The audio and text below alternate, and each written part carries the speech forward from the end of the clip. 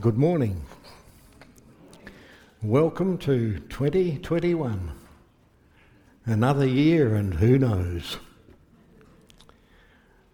But let's start off by saying no matter what, Jesus reigns, our salvation is secure, and his return is just that much closer.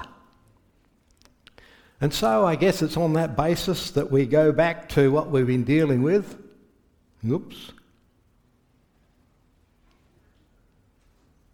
Is this thing on?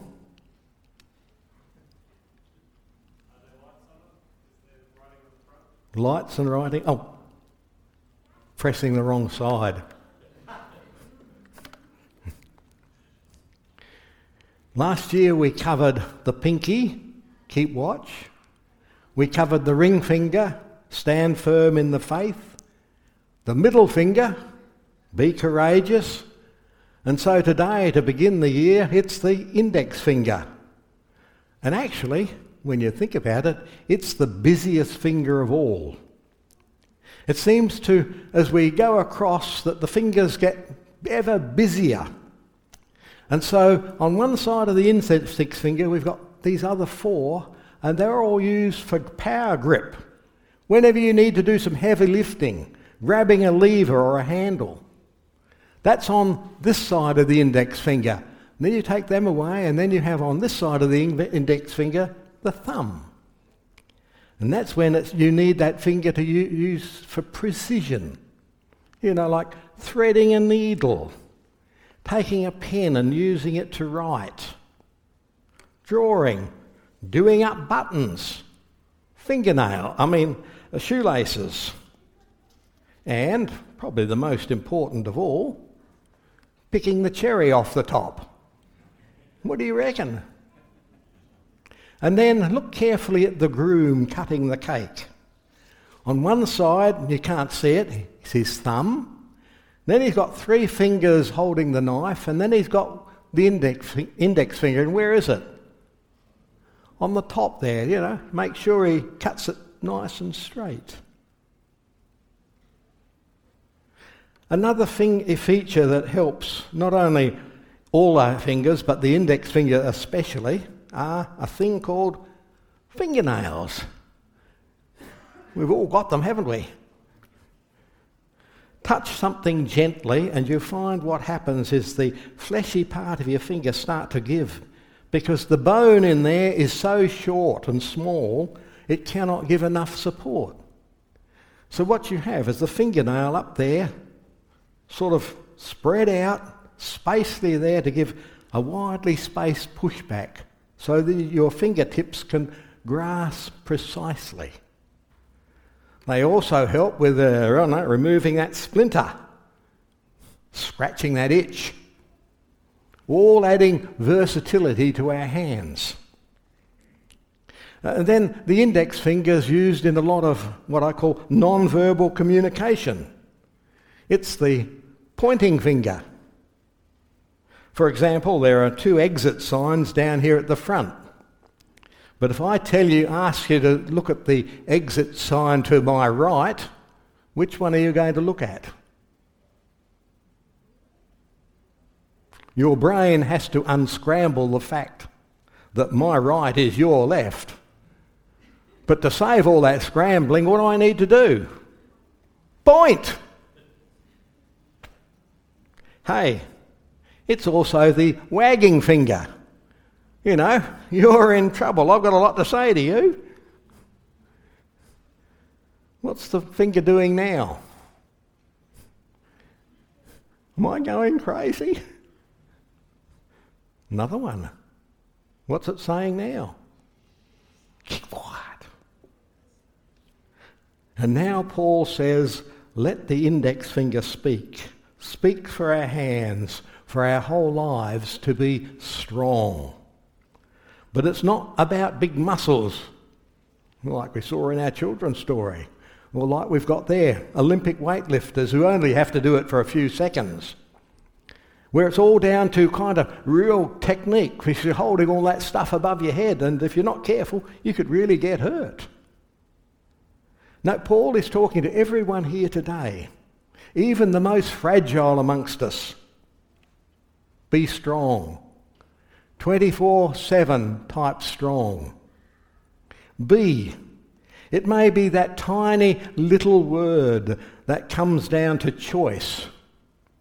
If I choose to be, God will provide. Just as he did with courage that we talked about last time. That verse, be courageous and strong. What Moses said to Israel and then Joshua, they repeated it over and over as they're about to enter the promised land. Go. Go possess the land with strength and courage. And we know that first time Israel, they were not up to it. Second time, well, Canaanites were still there. They were just as strong as they ever were. But Israel had changed. They became strong in the Lord. And what started way back there continues to now 2021. As Paul says to us, finally, in the book of Ephesians, at the end of the book, he says, finally, when it's all said and done, be strong in the Lord and in his mighty power. You might not be much on your own, but in the Lord you've got it all together. Kind of reminds me of a testimony I heard of a young lady several years ago in a church up the front here, where she told us how that she was at work and a colleague observed that she kind of looked like she had her act together. Had her act together. What does that conjure up in your mind? They saw something right about her, something whole about her as a person, and indeed it was a genuine compliment. Definition of strong. The kind of strong that can do the heavy lifting 24/7, not just a few seconds. Just as it was said about Jesus, he took up our infirmities and bore our diseases. He could carry all that. And just as Jesus is our inspiration, our example, we too can support and uplift those who need it on our part. And when you combine these two verses, you come up with an analogy, the analogy of a bridge. How many bridges are in the world? How many do you take so easily taken for granted? You drive along the road, you come to this gulch or river, there's a bridge and you're over it without a second thought. Bridges just sit there, they say nothing, but they get you to the other side. On the other hand, how do you build something like that? Well, you see, you need to get to the other side. You believe it can be done. Well, do you like working from heights? What do you need next? Bit of courage? And then you've got to build it what? Strong. Hey, where have I heard all that before? So we too can become like a bridge, anchored on both sides. Earth, heaven, down here. Our salvation is sure. Lives built to hold together. But if it holds together, nevertheless it looks pretty, well, flimsy, doesn't it? See how both sides, how solid they look, and how far down is the chasm. That all starts with our index finger talking. It says to all the other fingers, we need to be strong. Our fingers say to our hands, be strong. Our arms, our whole bodies, we hold our lives together. We hold it together. And we take account of all the details, right down to every detail. Look where the stress points are. Where are the anchor points?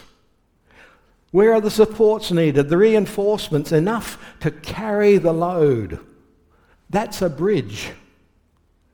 God may build bridges. We need plenty of them in the world. But where we are needed there.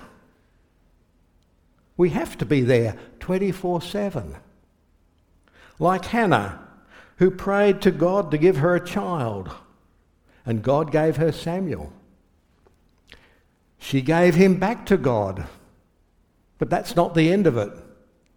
We see a verse as the story continues. Samuel was ministering before the Lord, a boy wearing a linen ephod. That's a kind of a robe that comes from the neck right down to the feet. Something appropriate to wear in the sanctuary of God. He was dressed for the role, but where did that robe come from? There it is. Each year his mother made him a little, and I was cheeky enough to add another word, a little bigger garment or robe, and took it to him when she went up with her husband to offer the annual sacrifice. So back there then, everything's done by hand. Hannah is at home, spinning out the thread from the wool, weaving back and forth, everything by hand, holding tight when needed, detail when needed. She became the bridge for her little boy, who only needed to walk across to become one of God's great prophets. Hannah's hands became the instrument in God's hands. And for Samuel, it was so easy because she was there.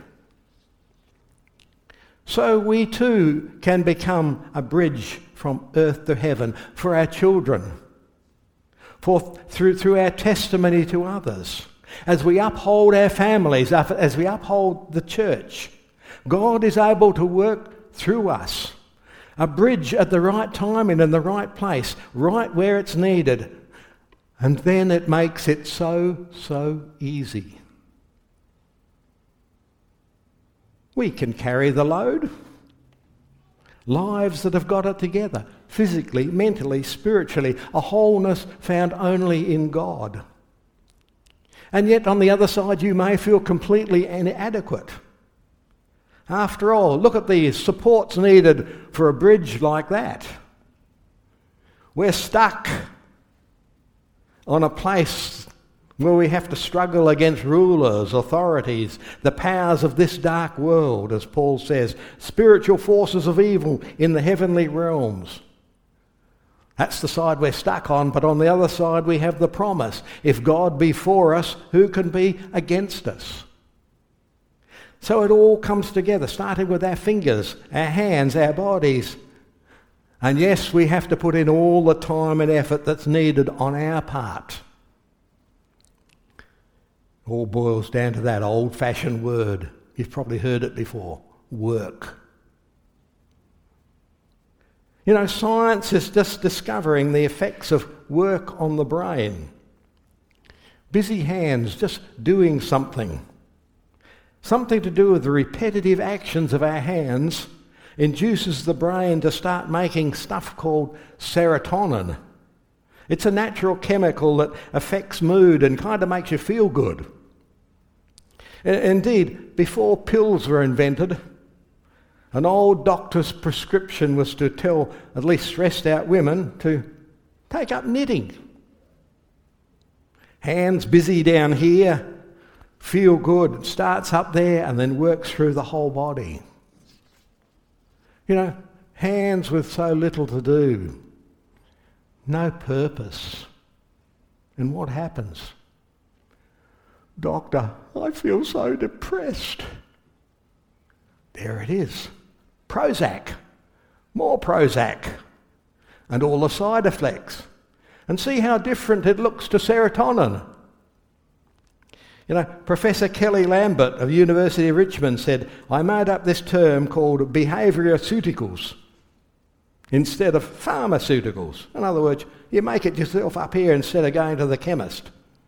In the sense that when we move and when we engage in activities, we change the neurochemistry, what's going on in our brain. We make serotonin instead of having to use Prozac. So what I'm telling you is get busy. Prepare the evening meal. You know, chop, chop, chop, chop, slice, slice, slice, peel, peel, make, bake, end up with something delicious, satisfying, and you'll feel good. Oh, you want to microwave a pre-packaged frozen meal. Okay, put it in. Feel good? No.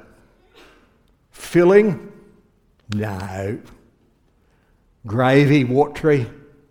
Yes. Hey, do you know what? This Professor Lambert has even found that lab rats are happier if they have to work at finding lunch. I mean, using rats as a good example? Who'd have thought? Hey, it's all part of the package of being strong. As we get together, we put in the effort. We've got it all together. We're in a position of strength and we come uphold and uplift others. Let's move on. The sun is about to rise. They're organising for a busy day ahead when someone burst in. They're about to crucify the Master and everything stopped. Dead silence. A moment seared in their memory of these women who loved and followed Jesus. They hurried along with the crowds. They picked up fragments on the way. A midnight arrest, several trials. Now the Romans were involved. And when they got there, they could see for themselves the grim business of an execution Roman style. And Matthew says many women were there, include watching from a distance. They had followed Jesus from Galilee to care for his needs.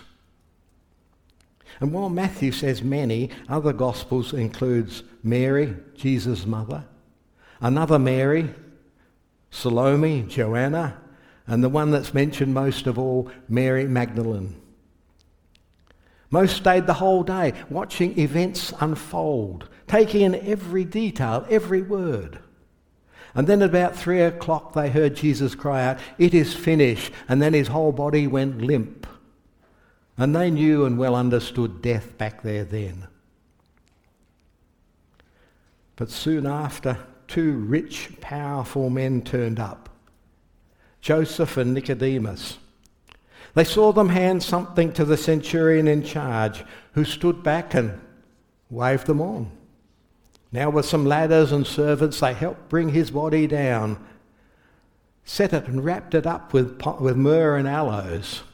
And then these women, they followed as they carried his body to a place of burial, a tomb carved out of the rock that Joseph was intending to use himself. It says the women followed Joseph and saw the tomb and how his body was laid in it. In other words, they could see a still bit of white inside the blackness of that tomb as the stone came and fell into place. Then they went home and prepared spices and perfumes. But they rested on the Sabbath in obedience to the commandment. They saw him die, they saw him buried, and then they hung on, held it all together on that never-to-be-forgotten Sabbath, as they were consumed with every detail leading up to what came next. For in the morning darkness, early Sunday, they set out to do what had been denied them that Friday afternoon, to anoint Jesus' body according to their customs. But they had a problem. Who will roll away the stone? Those stones were heavy. I don't know how archaeologically correct that is, but they are obviously designed to cover a whole entrance place. And they're also designed to have a little groove at the bottom where they sort of roll down into to stay there. And you needed some muscles to push them up and away. Not until they got there and then they found the stone rolled away. Not only that, the tomb was empty. Then through a series of angel interventions, "Why seek ye the living among the dead?" And then Jesus himself began to reveal himself, first of all to Mary Magdalene, who went to the disciples with the news, "I have seen the Lord." And so it was these women that became the bridge from death to life, From crucifixion to resurrection, from earth to heaven. His first witnesses anchored both sides with all the details that are retained in the Gospels for us today. And just as Jesus said, "And you will be my witnesses in Jerusalem and in all Judea and Samaria," and the bit that applies especially to us, "and to the ends of the earth." And so today, as it comes down to us, we are his witnesses. We testify to Jesus' death, burial, resurrection. And in upholding that fact as we do so, so we are saved. Salvation comes to us and to anyone else who listens, hears and believes what we say. Once again, so easy. But then again, in particular, those women at the cross, they were the first. And maybe today it's also our mums. They're the first. They're the ones that uphold those little ones, down to the very, very last detail. You know, the last button. They're all done up, aren't they? The last strand of hair is perfectly in place, down to the last shoelace. That's what it means by staying strong. So much depends, where have I gone? So much depends on our hands. And there's another bridge designed in Vietnam with some hands holding them up. Another closer picture. Another one. So much depends on our hands with each finger. It is not working. One that says keep watch. One that says stand firm in the faith. One that says courage. And now the index finger which says be strong. The one that holds it all together on one side, on the other attends to every detail. It's the one that points the way. And yes, I guess it's necessary. It sometimes has to wag. And then we look in the yellow next time. It's the thumb which says, let all that you do be done in love.